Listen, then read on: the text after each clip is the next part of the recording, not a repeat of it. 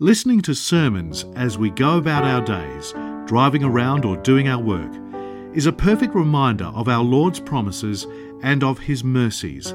This is the mission of Upper Room Media, to make the Word of God accessible to anybody and everybody.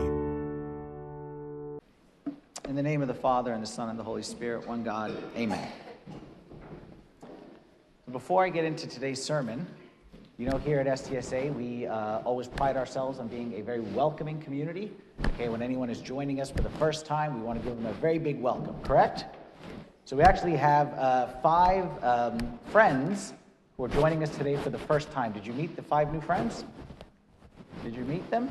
Did anyone meet them? Their names are Paul, and Mary, and Fotini, and Veronica, and Demas. Did you meet them?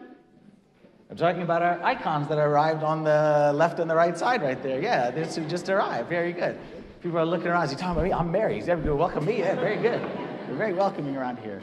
Yeah, we got our side icons. 5 of the 7, all 7 arrived, but the 2 over there were need a little bit of touch-up work from the shipping. So when our iconographer comes later this month, he'll put those up. But this is very exciting that we got some more icons. Isn't this exciting? Yes? Okay, very good. So you welcome our new friends. They live here more than you here. Okay, they're here all day, 24/7. And just so you understand, in case you weren't aware of it, or maybe you're just showing up today for the first time, is that everything in the church and the design had a specific purpose and intent, and there was a theme behind the icons. Okay, and hopefully as they start to fill in, you can see the theme. So the theme of the icons is an encounter with Christ. And that's why when we trying to figure out which ones to put up on the side and in the back, the idea was to come up with people's encounters with Christ so that each one of us can find ourselves, because that's what we hope church is, an encounter with Christ. It's not just coming and sitting in a pew, but it's coming to encounter Christ. So you can encounter Christ in different ways. So first we got like the Samaritan woman over there who encountered Christ in her state of hopelessness and in her state of feeling like she's rejected by God. So she was that person who felt like God doesn't want me, God doesn't need me, God's got a million people better than me. And maybe some of us feel that way. Well, when we see the Samaritan woman icon, we remember that Jesus has a place in his heart that someone is coming today and he's welcoming them that way. Okay, we have the 2 that are missing. Nicodemus is over here. Nicodemus is the one who was confused. Theologically, he was confused. So the one who's like, I don't fully get it. I'm questioning. Jesus has room in his heart for the one who's questioning. And then we got the adulterous woman, the woman caught in sin. Okay, Jesus has room in his heart there. Then we got St. Veronica, also known as the bleeding woman, the one who was sick, okay, and tried all the doctors and everything like that. Jesus has his place in his heart for the one who's sick. Thief on the right. Mary Magdalene over here after the resurrection when she was hopeless. And then, of course, we got St. Paul. Those are the individual encounters with Jesus, and hopefully everyone finds himself in there. But then also on the back wall, which will be the next phase, those are also encounters with Christ, but they're group encounters. Okay, so if you see on your back left right there, you can see by the verse what it is. That's the wedding of Cana of Galilee, okay, where Jesus turned water into wine for the big group. Then we got Jesus calming the storm. How many of us feel like sometimes there's storms in our life and Jesus needs to calm those?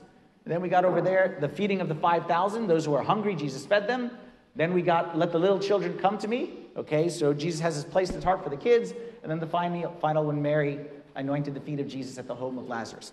My point is there to say, number 1, thank God for the arrival of these icons. Hopefully they enhance our spiritual atmosphere. But also, again, the theme of finding yourself an encounter with Christ. Now let me tell you which icon is not on the wall. And I've been to many churches in my life, and I've never seen an icon of this. That's the gospel that we read today. I've never seen an icon of that, even though that was a personal encounter with Jesus. The story that we just read, in case you weren't paying attention, was the story of the rich young ruler who came to Jesus in Mark 10. It's also in Matthew 19. And he came to Jesus, and he had a one-on-one encounter with Jesus, and none of us have ever said, Lord, may my encounter with you be like that man's encounter.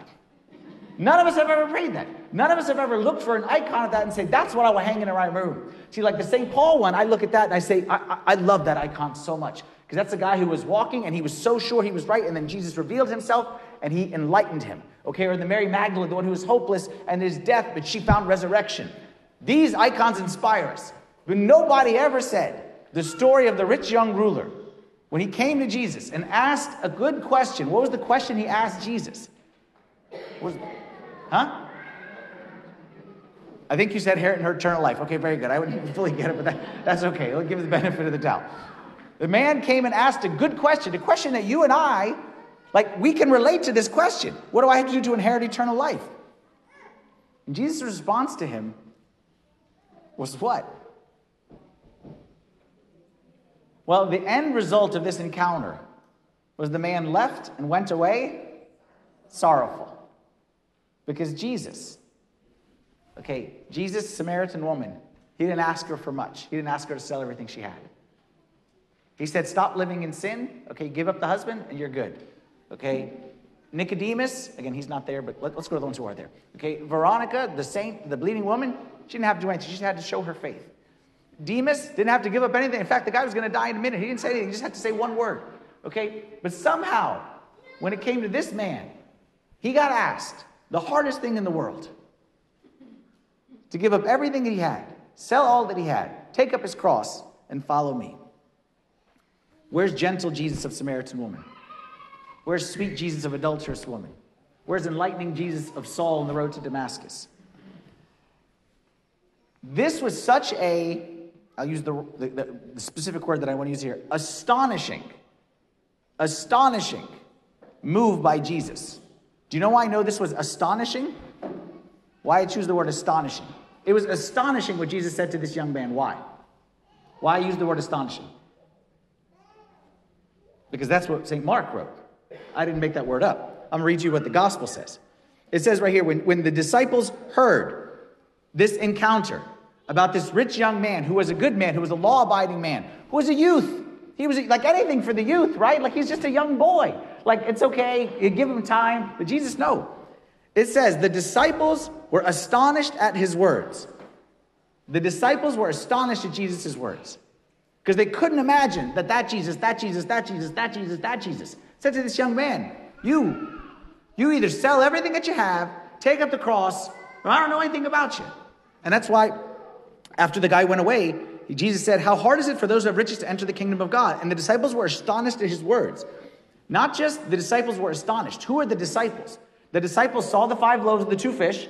The disciples were there in the boat when he calmed the sea. The disciples saw the raising of the daughter of Jairus. They saw incredible things. And this is what astonished them? This is what made them say, walk on water, come out and calm the sea, water into wine, and then this actually says it twice. And he later says, children, how hard is it for those who trust in riches to enter the kingdom of God? It is easier for a camel to go through the eye of a needle than for a rich man to enter the kingdom of God. And this time they were greatly astonished, saying among themselves, who then can be saved? So my question to you, this encounter with Jesus. We love encounter with Jesus. That's why we come to church. Does anyone? I want to come to church and find that encounter. But we have to be fair. Is that sometimes we need to come to church and see this encounter. And hear this encounter speaking to us. Every one of these has a little title on it, like Jesus delivers the woman or Jesus reveals himself. If I had to put a title on this, I would say Jesus humbles the rich young ruler. And some of us, if we're honest, if we're fair, some of us need to come to church and be humbled. And that's not a sermon. I know some people just turned off today. I was hoping for one of those delivery days. I was hoping for one of those feel-good, those hope days. But it's going to be a humble day. I'll see you next Sunday, okay? Bring Father Timothy back, okay? We like him better, okay? I want to show you what I think the message of the church is trying to deliver us today, okay? And I want to compare 2 gospel passages, last night's Vespers and this morning that we just read.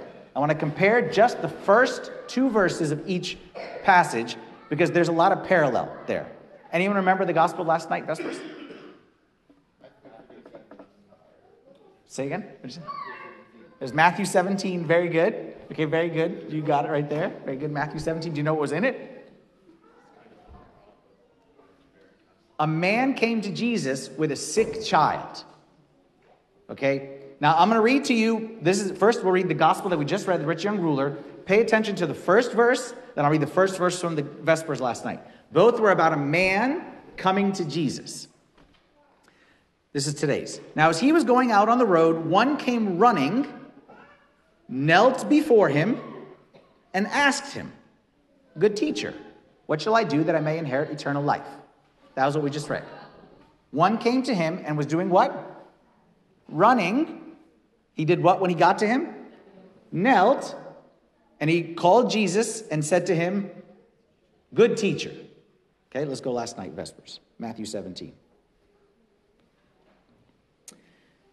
And when they had come to a multitude, a man came to him, kneeling down to him and saying, so again, a man came, that one was running, this one doesn't say running, this one came to him, knelt down and said something. "Lord, have mercy on my son, for he is an epileptic and suffers severely, for he often falls into the fire and often into the water." And he goes on to say, "I brought him to your disciples, they couldn't cure him, saying, 'God, save my son.'"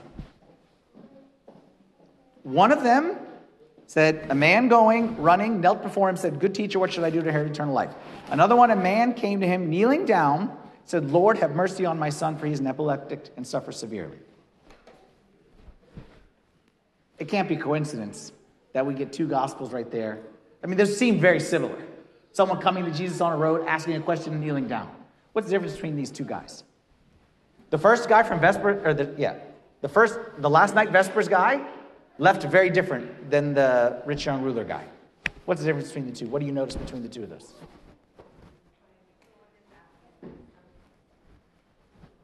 Okay. So one is asking for his son, one is asking for himself. Okay, very good.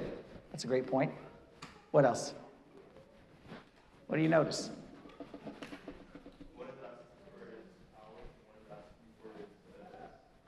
Okay, one is asking for his power. One is asking for his advice. I like the word advice. That's a good word. How do you, let's stick with the advice theme, okay? How did they refer to Jesus? One said good teacher. The other said what? Lord. What's the difference between the two? Because I think in those two words, you understand the difference. Obviously, the word doesn't matter. Jesus doesn't judge our words. He judges our heart. But the words are a manifestation of the heart. Because out of the abundance of the heart, the mouth speaks. So don't get hung up on the word. But I'm saying the word reveals what was in the heart of each of the two guys. One said, "Good teacher." What was in the heart there? What was in his heart? Yeah, in his heart was, "Jesus, you're a good guy. Tell me, what do you think about this subject? Give me your advice. And I'll take what you have to say, and I'll consider it. And that's very good. But, thank you for your input. Thank you. I appreciate it." That's the first guy. Thank you for your input, Jesus. How about the second guy? Lord. Lord means what? Lord means, I got nothing. Lord means you're everything. Lord. It means you're God. You're mighty. You're everything and I'm nothing. I would say the word that I put in my notes right here. Okay, the difference between the first guy and the second guy. Tell me if you agree or disagree with this. The first guy, I don't know which one's the first guy now. The good guy, okay? Let's go with that as the first guy, okay? I think I confused the order of them. The good guy came with a spirit of desperation. Would you agree with that? Because this guy had a son who was about to die, who was very sick. Parents get this. If you've ever had a sick child, or if you've ever seen a parent with a sick child, it's not a normal sight. Like you can have a sick brother, you can be sick yourself, you can have a sick parent. Those are all here.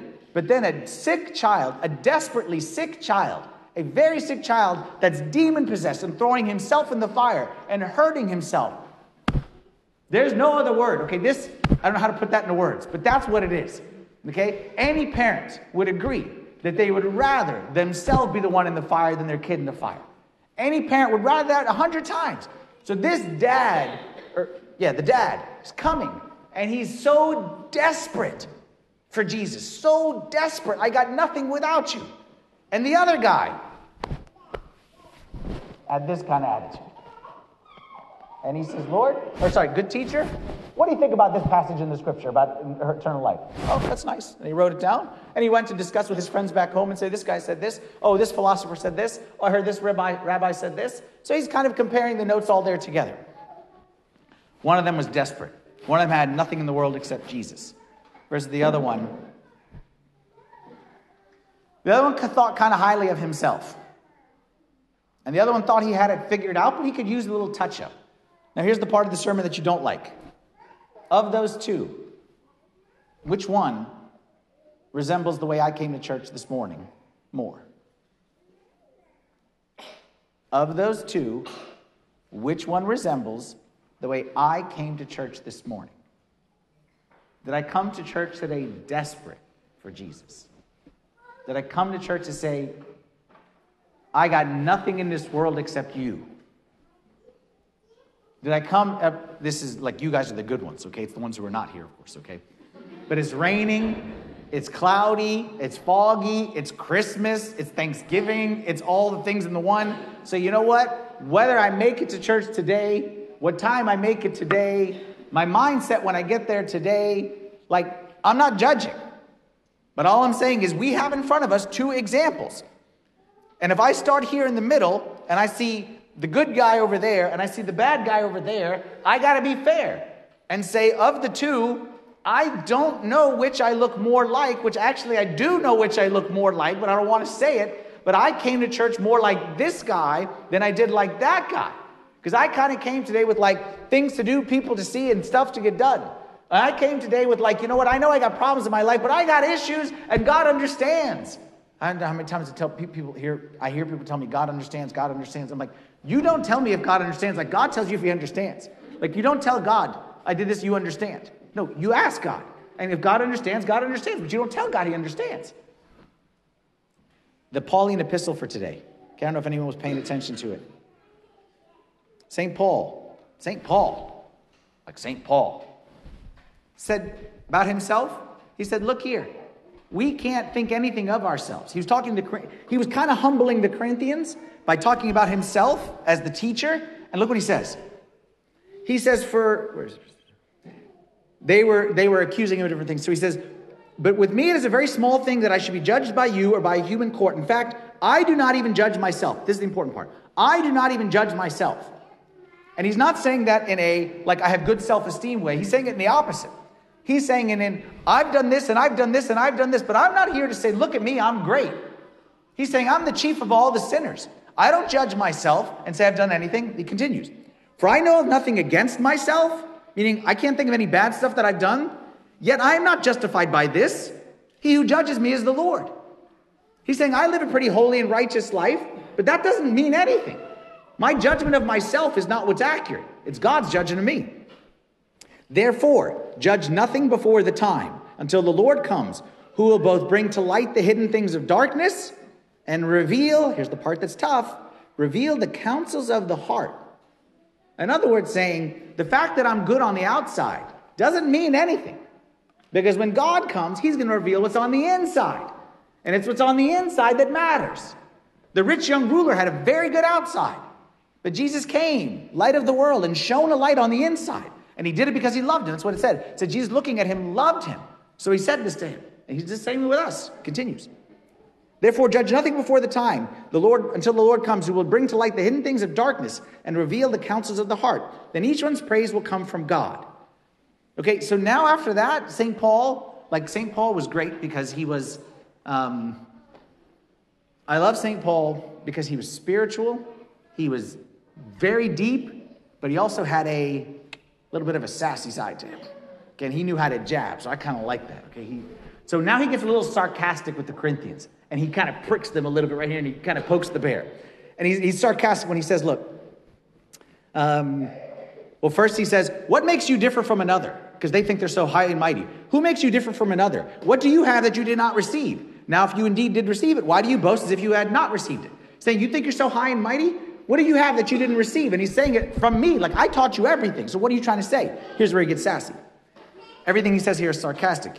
You are already full. You are already rich. You have reigned as kings without us. And indeed, I wish that you did reign, that I might reign with you. For I think that God has displayed us. He says, we are fools for Christ's sake, but you are wise in Christ. Sarcasm.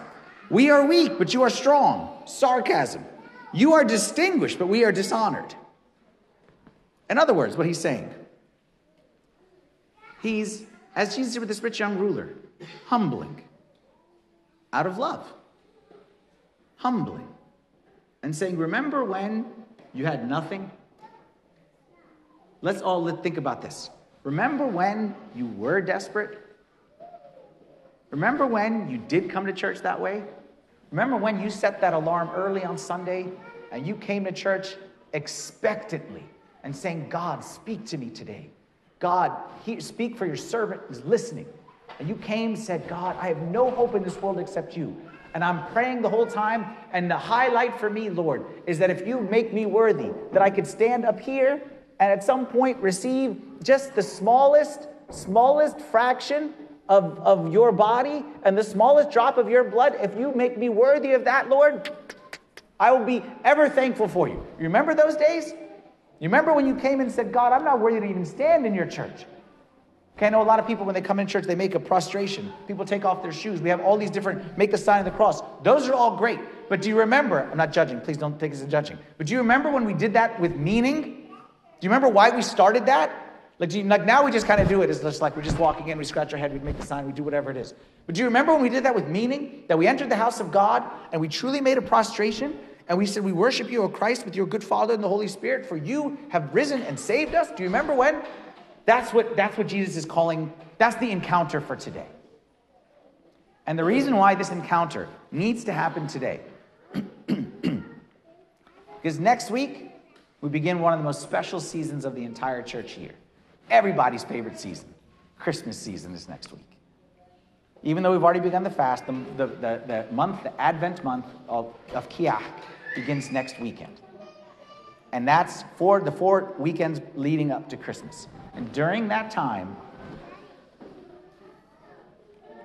today's gospel, we see it lived starting next week. But we see it lived by somebody else. Do you know who lives out this gospel starting next week? Okay, let me tell you a story about a different person. You tell me if you can figure out who this person is. This was the richest on the existence, richest on the planet, the richest young man, the richest young ruler ever. And this rich young ruler in the story, this one, may have had this, whatever, but this one had riches and glory beyond imagination. And he lived just like this guy. He didn't break any of the laws. He didn't commit adultery. He didn't murder. He honored his father at every step of the way. He did everything right. Yet still, there was one thing that was lacking. There's one thing he needed to do. He needed to sell all his riches, give up all his riches. He needed to deny himself, and he needed to carry a cross. And when he did that, when he sold all he had and gave it to the poor, who am I talking about, by the way? Jesus.